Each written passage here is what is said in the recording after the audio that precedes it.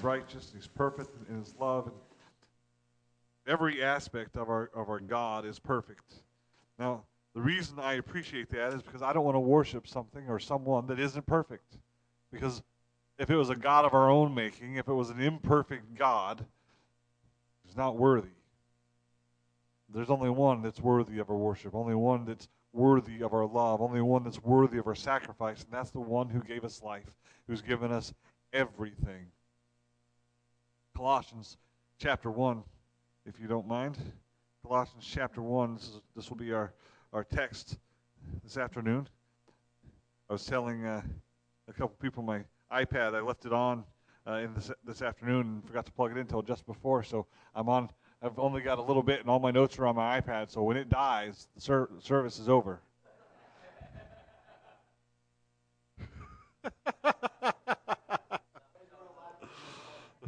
Hey, I did plug it in for the last 15 minutes, so I got it up to 45%, so we should be good.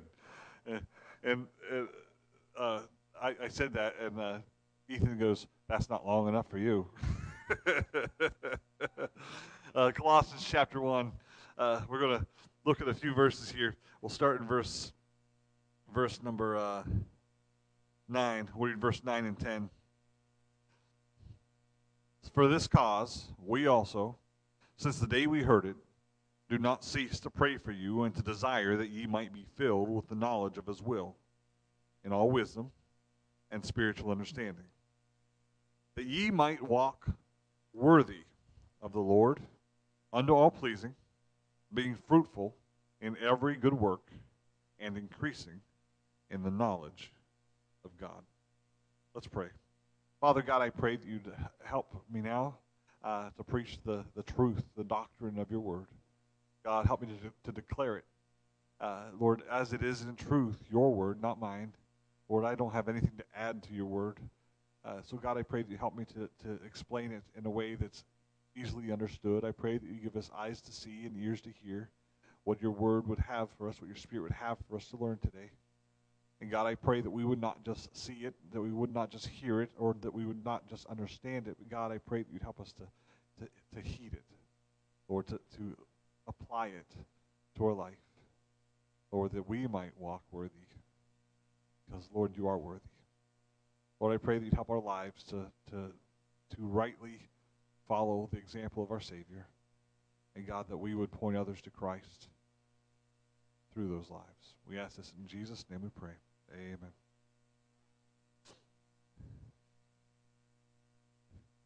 I say this often, and with the Threns, this is an inside joke. I used to be a paramedic. When the Threns first came to our church, I knew Brother Mark back when we were teenagers. I kind of knew him. They came to our church twice a year for revival and for different services, as his family traveled like they do now. And so when I found out that they were in the area, they were in Nova Scotia, so not far away, I reached out to him. It was all God's leading and God's working. I reached out to him and said, "Hey, do you by chance travel and sing at all?" I know he was pastoring at the time. Do you travel and sing and do revivals? Because I'm looking for somebody to preach a revival at our church. And unbeknownst to me, their family was praying at that time. In fact, had prayed that day that God would not. They believed God was leading them into evangelism, and they asked God to send the pastors to them, that they didn't want to go around calling pastors for meetings. And I was the first person to message them. I messaged them at about 9 o'clock at night. I was the first person to message them in a 24-hour period. There were like 7 other pastors all at the same time. God was at work. And God worked it all. But they came to our church the first time, and we got to be reacquainted. And I can remember hearing it the second day that they were here.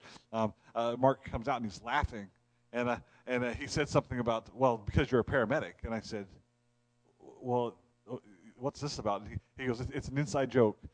Apparently, she had been in there telling the kids, or telling the family about all the things that I used to do, some of the stories I had been telling, and because he was a paramedic, and she said it like 15 times, so it became this inside joke. Well, I used to be I am a paramedic, or I was a paramedic, and so every time they come, we tease them and make fun. So next time they come, say, "Did you know that our pastor used to be a paramedic?" And they will any one of them, except for the littlest ones, they'll all laugh because they're in on the inside joke. In fact, I fit it into a couple sermons when they're here, teaching lessons or whatever. So, but it was funny.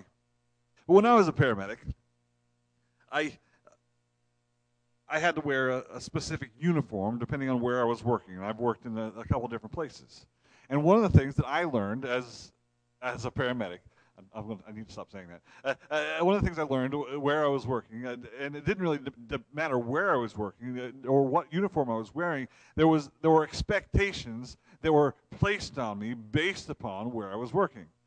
They expected a certain amount of professionalism and tact and compassion and knowledge. That when I was wearing that uniform, when I was driving the fire truck or when I was driving the ambulance, whatever I was doing, if I was in the hospital, I was the face of the company, right? That they expected us to treat the doctors and the nurses with respect and to be kind and knowledgeable and to treat the patients that way and because I wore the name literally on my sleeve of wherever it was I was working, whether it was the city of Augusta, the city of Gardner, Delta Ambulance, United Ambulance, any of the places that I worked. And there were times when they got complaints, and not necessarily about me, but people that I was working with, and because, well, when you have the number of your boss on the side of the ambulance and the person that's driving, wasn't me, is drag racing and cutting off the person who was drag racing them, and surprise if you get a phone call to say, hey, are you speeding down north on 995 just north of the Augusta exit? Because we just got a complaint and you need to come to the office. I said, I'm not driving. Let me hand you to my partner. They expected something of us. They expected us to walk worthy, to act worthy of the name. And guess what? If you didn't, there were repercussions. You could lose your job. You could get suspended. There was a lot of things that could happen. And now granted, I don't know of anybody that lost their job in doing that. But I say all that to say this: as a child of God, God has done a work in you. He has saved you. If you've trusted in Him, the Bible says, Jesus Himself said, "Ye must be born again. That which is born of the flesh is flesh. That which is born of the Spirit is spirit." You are now, as a child of God, born again. There is a new life in you. You are not the same as you used to be. Paul says to the Corinthian church that which the old man has passed away, behold, all things become new. We're not what we once were. And we also bear our new name. In 1 John, it says in chapter 3, "Behold, what manner of love the Father hath bestowed upon us, that we should be called the children of God." In the next couple of verses, it says, "And such as ye are." We're not just called the children of God. We have become the children of God. And what happens if you get adopted into a family? You get their name. And you don't just get their name, but you are legally and essentially now a part of that family. Maybe your genes are different. Maybe your chromosomes are different. Your DNA is different. But for all intents and purposes, you are now a part of that family. And as you carry that family name, the choices and the actions that you take bear upon that family. The things that we do, the things that we say, the places that we go, it reflects on who we are. Now, Paul here in Colossians chapter 1, verse 10 says, in verse 9, he's talking about how he's praying for them. And there's a number of things here, but specifically he says in verse 10, that ye might walk worthy of the Lord. That you might walk worthy of the Lord. Now, there's some things that Paul knew about this group of people here. Verse number 4 of this chapter, he says, "Since we heard of your faith in Christ Jesus and of the love which ye have to all saints." He knew about this group of people that they were saved. He'd heard of their salvation. He'd heard of their faith. And because listen, I'm not talking about a declaration of their faith. I'm talking, they didn't just say, "Hey, I'm saved." Faith isn't just belief. Now, understand I want you to be very sure that you understand what I'm saying. Faith is a belief that brings about a follow-through. I can believe a lot of things, but if I don't act on those things that I say I believe, do I really believe them? James said it this way, faith without works is dead. A preacher that I know of, his name is Paul Chappell, says it this way, our faith affects our behavior. Listen, your works, the things that you do not save you. They do not earn your salvation. You cannot be good enough or do good enough things or a good enough amount of good things to ever save you. We're not saved by what we do. Coming to this church, becoming a member of this church, being baptized, putting money in the offering box back there, being a good person and being the one who would give the shirt off your back to a friend who's in need, or even a stranger or an enemy, being a help, that will not save you. None of those things will save you. The Bible says in Ephesians 2:8-9, for by grace are you saved, through faith. And then not of yourselves. It's the gift of God. Not of works, lest any man should boast. And there's nothing that we do. It's only by the grace of God, through the faith that we have, that belief that affects our behavior. The Bible says of Abraham that he was justified by his faith. Hebrews chapter 11 tells us what that faith does. That faith is what is, for Abraham, he says, through faith, Abraham, and I'm going to paraphrase because I can't, I'm not going to quote it correctly. Abraham heard what God said, and he packed up all his belongings, and he went where God told him to go. It was Sarah that by faith trusted in the promise of God. In fact, all of those through Hebrews, it was all by faith. But every time, it wasn't that they just believed something, but their belief was, there was a response to their belief, and that they were obedient to what God had said. When we place our faith and trust in Christ, we're no longer trying to earn our salvation. We're no longer trying to do enough good things to be considered a Christian. Doesn't have anything to do with that. But our belief in God will result in a change in our actions. Our belief in the promises of God will result in the work of God in us. So he's heard of their faith. In Thessalonians, another church, Paul says that their faith was so much shed abroad, that so many people had heard about their faith, and when they went to the towns around there, they said, we've heard what God's done to you, how you used to follow the false gods, and now you've turned to God, and you're waiting for Jesus Christ, and you're the ones out there spreading the gospel. They had nowhere to preach because everybody had already heard the gospel. So he knew that they had been saved. And he also knew that they had a love for the saints. We see that there again in verse 4. It says, since we have heard of your faith in Christ and of the love which you have to all saints. It's a biblical practice to love other believers. And I don't mean to love them in word or in tongue. The Bible says we're not to love in word or tongue. That means don't tell people you love them, but don't actually love them. Love isn't what this world would describe as love. We were talking about this on Thursday at the Bible study. Love is not an emotion. As much as the Valentine's Day has all become about hearts and flowers and candy and romantic love, that's not the love defined in the Bible.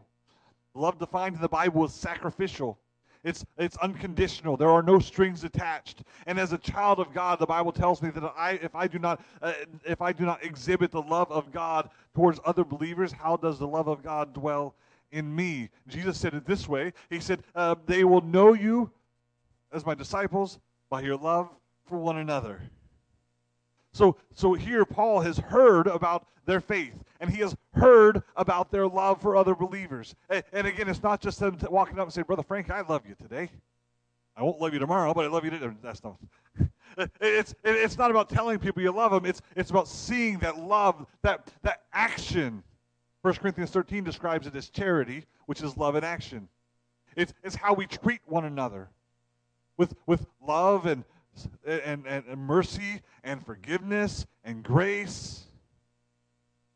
So he knew that they were saved, and he saw their love, or he'd heard about their salvation. He'd heard about their love for one another, and he also heard that They were fruit that had been reproduced as a result of the preaching of the gospel. We see that in verse 5 and 6 of the same chapter. For the hope which is laid up for you in heaven, whereof ye heard before in the word of truth of the gospel, which is come unto you as it is in all the world, and bringeth forth fruit, as it doth also in you, since the day ye heard of it, and knew the grace of God in truth. He understood that God had done a work in their lives, and they had been saved. Now, does that mean that they're perfect? No. If anybody tells you they're perfect, all they are doing is admitting to you that they're a liar. Because nobody's perfect. Paul himself said that he had not attained, that he was pressing toward the mark of the prize of the high calling. But he wasn't there yet, and none of us are there yet. And I thank God for his mercy and his grace that while I'm saved and I'm justified, meaning God has declared me righteous, the Bible says I'm seated in heavenly places with Christ Jesus, Ephesians chapter 2, that my salvation and my inheritance and my home in heaven is sure. He's still working on me. There's an old song. He's still working on me to make me what I ought to be. It took him just a week to make the moon and stars, the sun and the earth and Jupiter and Mars. How loving and patient he must be, because he's still working on me. He's working on me, and he'll continue to work on me until I'm in heaven. Philippians chapter 1, verse 6. I am confident of this very thing, that he which hath begun a good work in you, my salvation, the work of Christ, will perform it, continue it, perfect it, complete it, until the day of Jesus Christ. When that day comes and I close my eyes on this earth, whether it's next week, next year, or next millennium, okay, I'm not going to be that old, and the next century, and I'd be 120. Hey, by then, who knows? Who knows what kind of medical advances do. If I'm 120 and I die here on this earth, I still aren't going to be perfect until I open my eyes in heaven. And God will have completed the work in me. But just because God's not done with me yet, just because God has not completely finished his work in me yet, does not mean that I should not attempt to strive to be holy, or to strive to walk worthy. Because the Bible says we're to be in this world, but not of this world. The Bible says as Christians that we are not to be conformed to this world, to be transformed by the renewing of the mind. Paul describes us as a peculiar people, different. He's changed us. The old man has passed away. Behold, all things become new. As a result of their testimony of salvation, Paul felt compelled to write to them and give them some godly advice. And listen, when I say Paul was compelled, I mean God inspired Paul to pen these words for them, but ultimately also for us. Because all Scripture is given by inspiration of God and is profitable. It's profitable for me. It's profitable for you. The instruction that Paul had for these believers is good for us too. Paul's prayer and desire for these believers was that their walk would be worthy of the Lord. He actually uses this phrase in two other places. Ephesians chapter 4, verse 1. Paul says this, I therefore, the prisoner of the Lord, beseech you that ye walk worthy of the vocation wherewith you're called. The vocation is that they were children of God. They were to be God's children. He says, walk worthy of being that child of God. 1 Thessalonians chapter 2, verse 12, he also uses the same phrase. He says in this verse, that ye would walk worthy of God, who hath called you unto his kingdom and glory. So what does it mean to walk worthy? Is it talking about the way that we walk? I mean, some people have, if you watch different people, I'm a people watcher. Honestly, I don't like being in front of everybody, which is really weird for somebody who gets up and talks and preaches. Me personally, my character, I would rather be sitting back and watching everybody else. In fact, a lot of times we'll have different things, and I'll kind of stand out against the wall and just watch people interact. Not that I don't want to interact with people. It's just in my nature to kind of draw into a shell and watch other people. But I can remember I've seen people that they walk with intention. I've seen the really cool guys. They got the swagger. I can't walk with a swagger. I don't have any swagger. You see the people that walk, carefully. You see all kinds of different walks, but it's not talking about the way that you move your feet or the way that you carry your body. It's talking about our path in life. In fact, the definition is it means to walk, to make one's way, to progress, to make due use of opportunities, to live, to regulate one's life, to conduct oneself, and to pass through one's life. It's talking about how we conduct our lives as Christians. How do we act? How do we speak? Are we looking towards heavenly things? Are we looking towards earthly things? Are we constantly living in temptation and struggle and involved in sin, or are we walking in holiness? I shared this with Bible study. It was a quote by Billy Sunday. He said the Christians would be much better off if they treated sin like a rattlesnake versus a cream puff. Think about it. I'm on a diet. I see a cream puff. I'm like, that sure would be good, but I shouldn't have it. But it sure looks good, but I shouldn't have it. But it sure looks really good. It smells good, too. Ooh, that's sweet. One isn't going to hurt. You try that with a rattlesnake. You ain't going to be sniffing it. You ain't going to be tasting it. You're not going to be seeing how close you can get to it without eating it, right? Treat sin like a rattlesnake. Get as far away from it as possible, and we do a whole lot better as children of God. We'll walk worthy of the Lord. Now, the word worthy means this: suitably, worthily, in a manner worthy of. It means that the way that we're living or whatever we're doing is worthy of the one whose name we bear. That we're not going to bring shame on the Lord. That we're not going that we would not walk in a way that goes against his will or his way. Truth is, there's not a better desire or decision that a Christian would have than to pray for and strive to walk worthy of our Lord. Now, 3 points and we'll be done. 3 points and several verses, but 3 points. The first one is this. And just so you know, this is actually a 3-part series, so so it is only 3 points because I don't want to get into the second message. 3 points. The first one is this. To walk worthy is possible. To walk worthy is possible. How many times do we look at something and there's no way that I can accomplish that? If you tell yourself that, guess what? You ain't doing it. If you have it in your mind that something is impossible, that there is no way that you'll ever accomplish it because you've set yourself a boundary that you mentally will not be able to cross. I heard this story actually years ago. There was a weightlifting competition. There was a world record at that point in time. Nobody had lifted more than I believe it was 500 kilograms. And people had gotten right up to it, but nobody had lifted more than that. That's a lot of weight, by the way. And nobody had ever done more than that. Guess what? Somebody just recently broke the record. I believe now is 1,200 and something pounds. The guy almost killed himself doing it. He's literally the strongest man in the world. I saw the video of him. He picked it up and stood there and held it and just looked around before he dropped it. And then he collapsed, and then he ended up having brain bleeds and all kinds of stuff because our bodies just aren't built for that. But he was able to do it because he told himself he could. Now, he put a lot of work into it as well. But to walk worthy of the Lord, if we set that boundary and say, it's just impossible for me to live holy.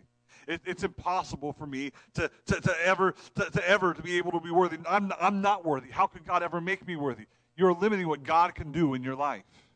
You're not worthy because of who you are or what you've done. You're worthy because of Jesus Christ and what he did.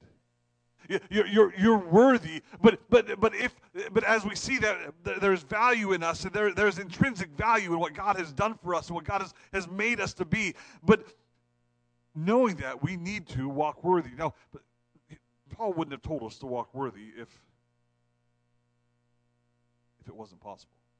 God wouldn't tell us to walk worthy or expect us to walk worthy if it wasn't possible. But I'll grant you this: we are feeble, and we stumble, and we fall, and we can be unworthy at times.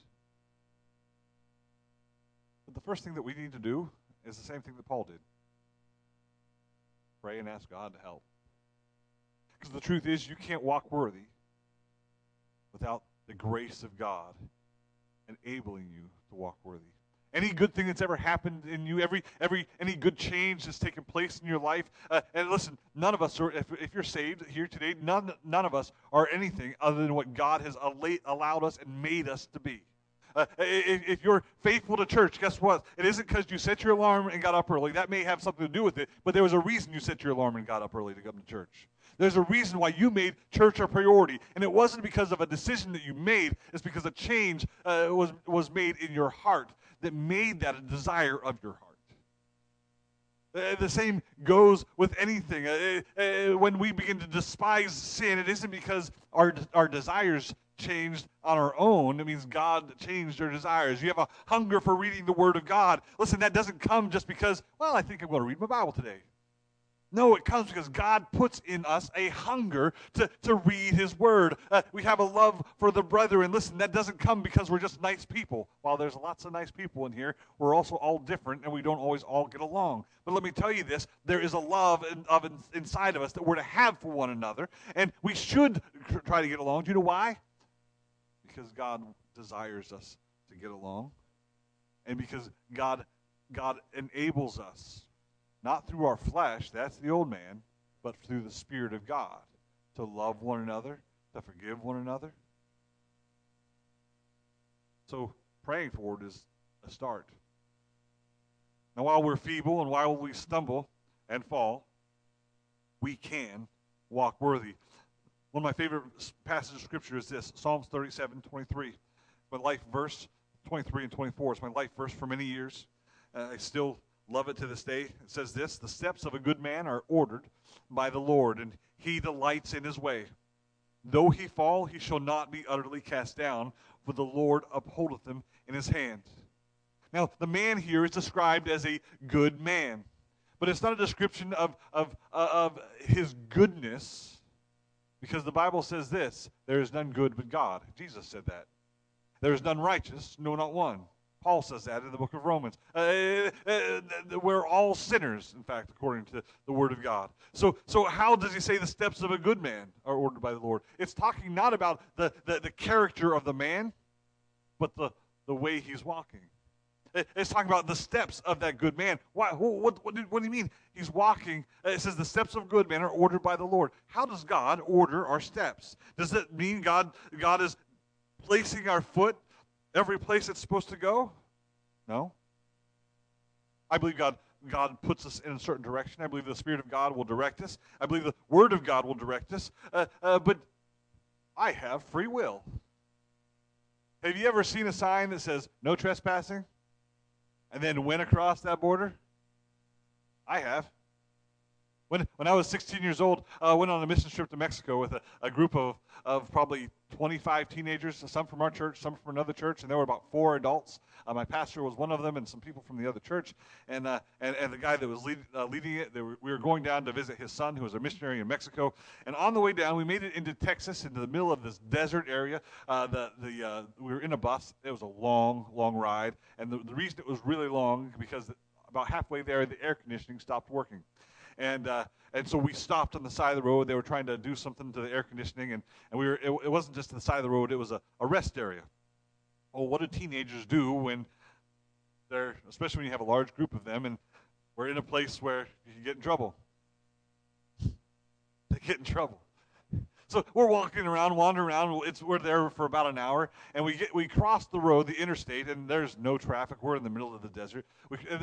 On the other side of the road, there is a barbed wire fence. And it's just this big, this desert area kind of thing. And on the other side, there are these cactuses. Now, we're from Ohio. I've never seen a cactus unless it was in a planted pot somewhere. And nobody else was from the area, so it was kind of cool. It caught our fascination. The one thing that stopped me, though, from crossing that fence was, one, there was a barbed wire fence. Two, there was a sign that said, no trespassing. Trespassers will be shot. I took heed of the sign. I said, probably not a good idea to go across there. Now, there's a group of teenagers, and the truth is teenagers are foolish. And teenagers don't always heed signs that say, beware, or don't cross. And in fact, out of all the 25 teenagers that were there, I was the only one with enough wits to walk away. One of the young men said, you know what? I want to take one of those cactuses home. I don't know why he would. Where was he going to put it? We were on the way to Mexico, not on the way home. He was going to stick it in his luggage. There's going to be these needles everywhere. It was a stupid idea. Anyways, but everybody was egging him on. He thought this was a great idea. And so he climbed through the fence, and I said, peace out. I'm out of here. The sign says no trespassing. Something bad's going to happen. I don't know what. And I'm glad that I listened, because about a minute and a half later, I was about 100 feet away, and I see this state trooper come down the road, the only car that we have seen for like an hour, and he's coming down the road, and he stops and turns his lights on. And so I stop where I am, 100 feet away, and I stand there and go like this. And while he chews them out for crossing into private property, and says, just so you know, the guy who owns this property would actually shoot you, and the laws of Texas are that if he shoots somebody that's on his property without permission, it's a defense law. He's allowed to. So that was a stupid mistake, and you should never do it. And I was the only one on that trip that didn't get yelled at some point through the trip.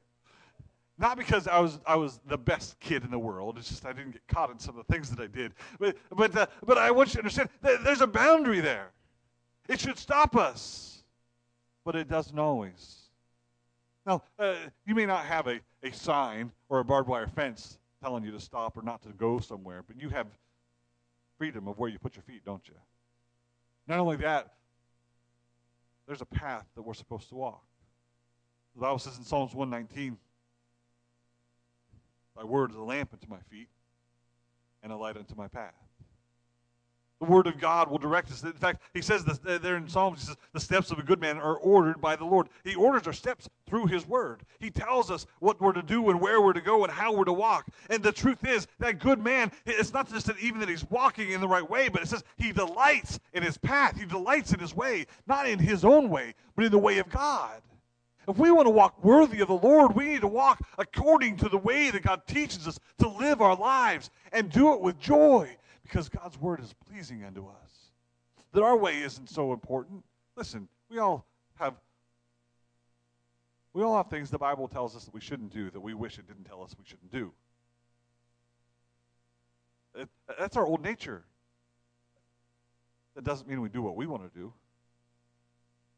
I don't remember which prophet it was. I think it's Amos that says, can two walk together unless they be agreed? How can we walk according to God's path if we don't agree and delight in his path and in his way? Now, again, though he fall, verse 24, and this is my favorite part of the verse, though he fall, he shall not be utterly cast down, for the Lord upholds him with his hand. We're told to walk worthy of the Lord. But you and I both know that we make, and I don't even want to say the words, make a mistake. Because when we don't walk worthy of the Lord, we've sinned. When we don't walk according to the way of God, we have sinned. We've rejected what God has told us to do. We have decided to go our own way. But God, in his grace, upholds us. Does that mean we shouldn't try to walk worthy? No. It doesn't mean that we shouldn't try. Does it mean that we should not strive? That even in our weakness, in our feebleness, to walk according to his way? No. In fact, in our own weakness, in our own feebleness, we should understand that as God strengthens us, that only brings glory to God.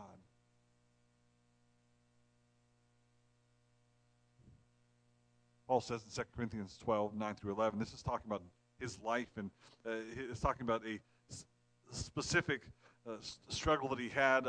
Describes it as the messenger of Satan, the thorn in the flesh. It could be his eyesight. It could be a number of other things. Maybe something that nobody's ever even thought of, but there was something in his life that caused him to struggle. And he asked God to remove it 3 times. In verse 9 of that chapter, he says that he, God, said unto me, this is after he prayed for the 3rd time, my grace is sufficient for thee, for my strength is made perfect in weakness.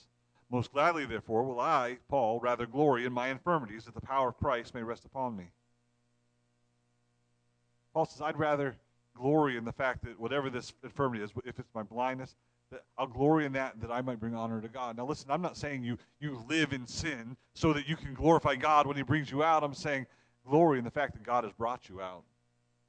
I look back at my life and I'm ashamed of many of the things that I did. There was a period of my life where I wish I could take those 3 years back. But what God did in me and for me in those 3 years has helped me and changed me. I'm not the man I used to be.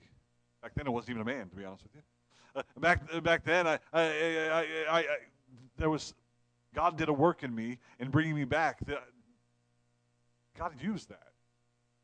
So let God use your weaknesses as He perfects you, as He matures you. Let Him use that to your advantage. So as you grow, as you mature as a Christian, that you can bring honor and glory to Him with your life. Number 2. Not only is walking worthy possible, it's a path for us to walk. Our lives are made up of choices. It's kind of like if you were to take a map and you were to look, there are lots of different ways to get to different destinations.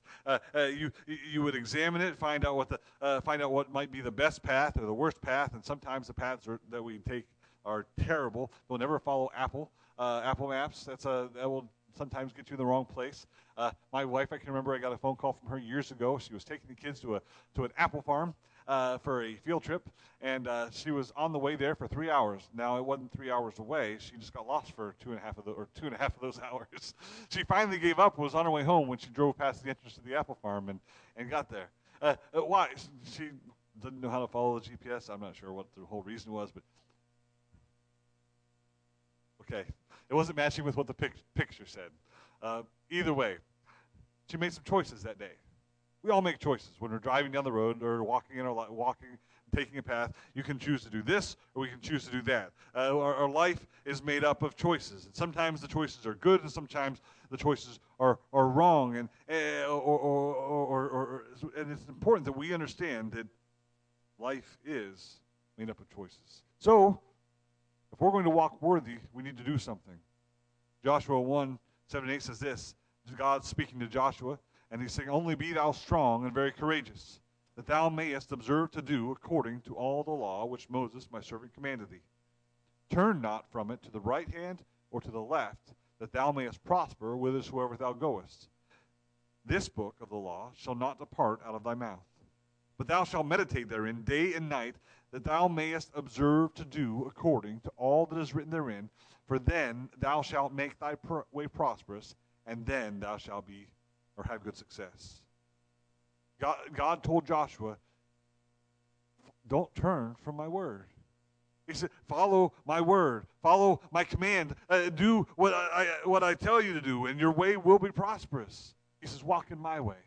Listen, there were times when Joshua walked in the way God told him to. Some of those ways seemed awful crazy. If you had told me that to have victory over some city, I was going to have to walk around that city for 7 days, and then they yelled really loud, and then the walls were going to fall down, I said, you're nuts. But that's what God told Joshua about the city of Jericho. They marched around the wall for 7 days. On the last day, they marched 7 times, just like God had said, and they blew the trumpets, and they, by the way, they didn't talk at all for the whole time. And on the 7th day, when it was all said and done, they blew the trumpets, and the walls came tumbling down. They had victory. The very next battle was the Battle of Ai, and it was just a little city. But you know what Joshua didn't do? He didn't ask God how they should battle the city. He said, they're just a small city, and we just had a great victory. I'm just going to take a few thousand men, and we're going to go up against this city, and we're going to wipe them out. We're going to win. And if you've read about the battle with Ai, they went and got their tails handed to them. You know why? Two things. One, there was sin in the camp, and they hadn't sought the Lord so God could reveal that to them. Two, they didn't seek the Lord for direction on how to fight that battle. It's important for us to understand that we make choices every single day, and our choices have consequences. They have results. Joshua 24, it's a verse 15. It's a verse that many people have heard. People have it on their walls at home. It's important for us not just to decorate our house with this, but to remember it as instruction for us. It says, and if, this is Joshua speaking to the people of Israel, he says, and if it seem evil unto you to serve the Lord, choose you this day whom you will serve, whether the gods of your fathers served that were on the other side of the flood, or the gods of the Amorites, in whose land you dwell. But as for me and my house, we will serve the Lord. He said, I've made a choice, and you have to make a choice. If we're going to walk worthy, we have to choose to walk worthy. That doesn't mean that we're not going to fall or sin or make a wrong decision at times, but we have to make a choice, an initial choice, to walk according to the way of the Lord and not the way of the world. Again, the steps of a good man are ordered by the Lord, and he delights in his way. To walk worthy isn't one choice. It's a series of choices that we make every single day. The sad story of the nation of Israel is that after Joshua said, choose you this day whom you will serve, they said, we choose to serve the God of Israel. And then you turn the page into the book of Judges. It says that there rose up a generation that knew not God. And they went through a series of the judgment of God, what God allowed and brought in the nations around them, the Philistines, to judge them. And then God would raise up a deliverer within them, and they would be delivered as the people repented. And then they go right back. They did right, which was in their own eyes, but they did not do right, which was according to the word of God or what God had said. So what that tells me is they forgot the choice, or they were making other choices. It's a series of choices that we make. So choose today to walk worthy. And tomorrow when you wake up, choose to walk worthy. And the next day, choose to walk worthy. It's a series of choices. Our third point and our last. Not only is it possible to walk worthy, and not only is it our plan, or should it be our plan to walk worthy, to walk worthy is a pursuit. To walk worthy is a pursuit.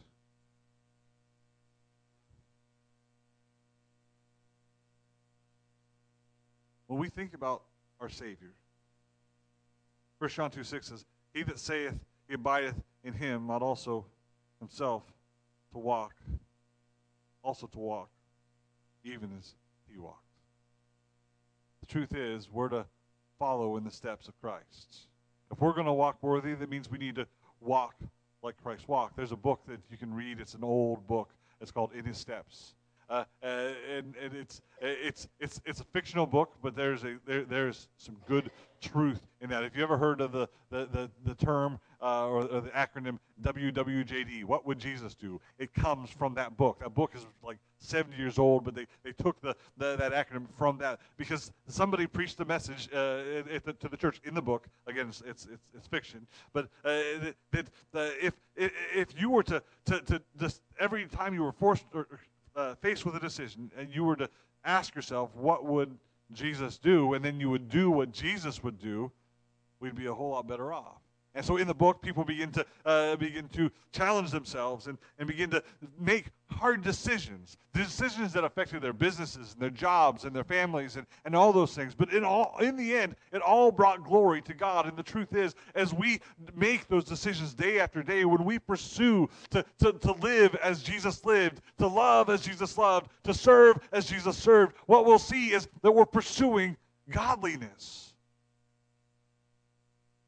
Philippians chapter 3, 7 through 21, Paul says this, and it's a long passage of scripture, so bear with me. It says, but what things were gained to me, those I counted loss for Christ. Yea, doubtless, and I count all things, but lost for the excellency of the knowledge of Christ Jesus my Lord, for whom I suffered the loss of all things, and do count them but dung, that I may win Christ. Paul's saying, well, that what I used to be, and listen, Paul was a man of power. He was a man of position. He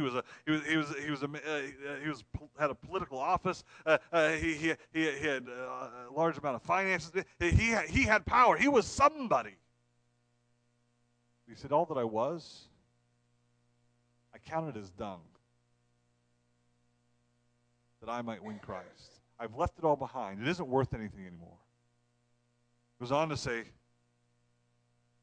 not only that he might win Christ and be found in him, verse 9, not having mine own righteousness, which is of the law, but that which is through the faith of Christ, the righteousness which is of God by faith, that I may know him and the power of his resurrection and the fellowship of his suffering, being made conformable unto his death. Listen, if we're going to walk worthy of the Lord, it's going to result in a few things in our lives. It's going to result in the fact that we're going to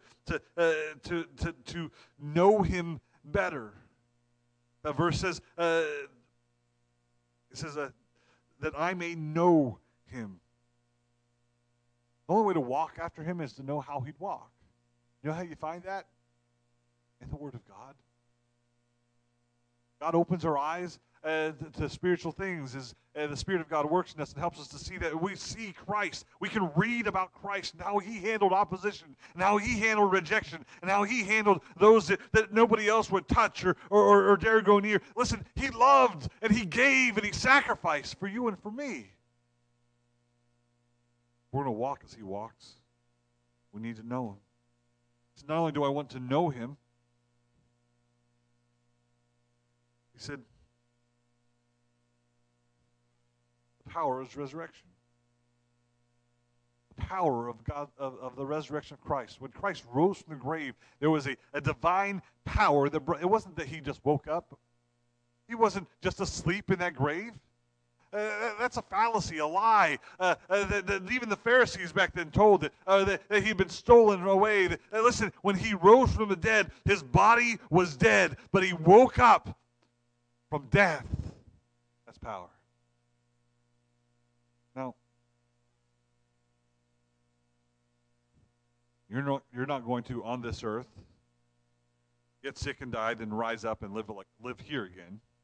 But we will one day live again. We look forward with hope, according to the words of God and the promise of God, that we will have life after death. Amen. But we have access to that power now. It's that power that now works in you and I as children of God. It saved us and brought what was once dead in trespasses and sins to life. He says, I want to know God, and I want to know the power of his resurrection. Listen, that's power over death, power over sin. He says, being made conformable unto his death. He says, I want my life to be so similar to God that I'm conformable unto his death. Now, that doesn't mean that you need to be nailed to a cross. So there are some crazy people down in Mexico that every year they get nailed to a cross in celebration of the crucifixion of Christ. That is just ridiculous and crazy. That is not required of anybody to suffer like that physically. What it's talking about is that I die daily, that my old man is crucified. In fact, that's what Paul said in Galatians 2:20, I am crucified with Christ, nevertheless I live, yet not I, but Christ liveth in me. This old man needs to be put in the grave, never to be brought up again, that we die to self, that we might live for Christ. Because we won't walk in God's way unless we do that. You can be conformable unto his death, in the fellowship of sufferings. By any means I might attain unto the resurrection of the dead. Not as though I had already attained, either were already perfect, but I follow after, that I may apprehend that to which I am apprehended of Christ Jesus. It says, brethren, I count not myself to have apprehended, but this one thing I do, forgetting those things which are behind, and reaching forth unto those things which are before, I press toward the mark for the prize of the high calling in Christ Jesus. Let us therefore, as many as be perfect, be thus minded. And if in anything ye be otherwise minded, God shall reveal even this unto you. Nevertheless, whereto we have already attained, let us walk by the same rule. Let us mind the same thing. Brethren, be ye followers of me, and mark them which walk, so as ye have us for an example. For many walk, of whom I have told you often, and now tell you even weeping, that they are the enemies of the cross of Christ, whose end is destruction, whose God is their belly, whose glory is in their shame, who mind earthly things. He's saying there are those, he will mark us as examples. As we follow Christ, you follow us. Mark us as an example. He goes, because there are those that used to walk trying to follow the example of Christ, who now, he says, I even tell you weeping, that they're the enemies of the cross of Christ, whose God is their belly, whose glory is in their shame, that they mind earthly things. They're allowing this old nature and their own desires to lead them in their life. That is not walking worthy. In fact, it's walking contrary to the things of God. Now, they do that. Why? Ultimately, because they were never saved. Paul says, our conversation is in heaven. Our life. This life, what we see here on this earth, it's temporary. It's momentary. It's here one minute and gone the next. But eternity is forever. And if we understand that, if we grasp that truth, the life that we live here will be lived for the life that we'll have there.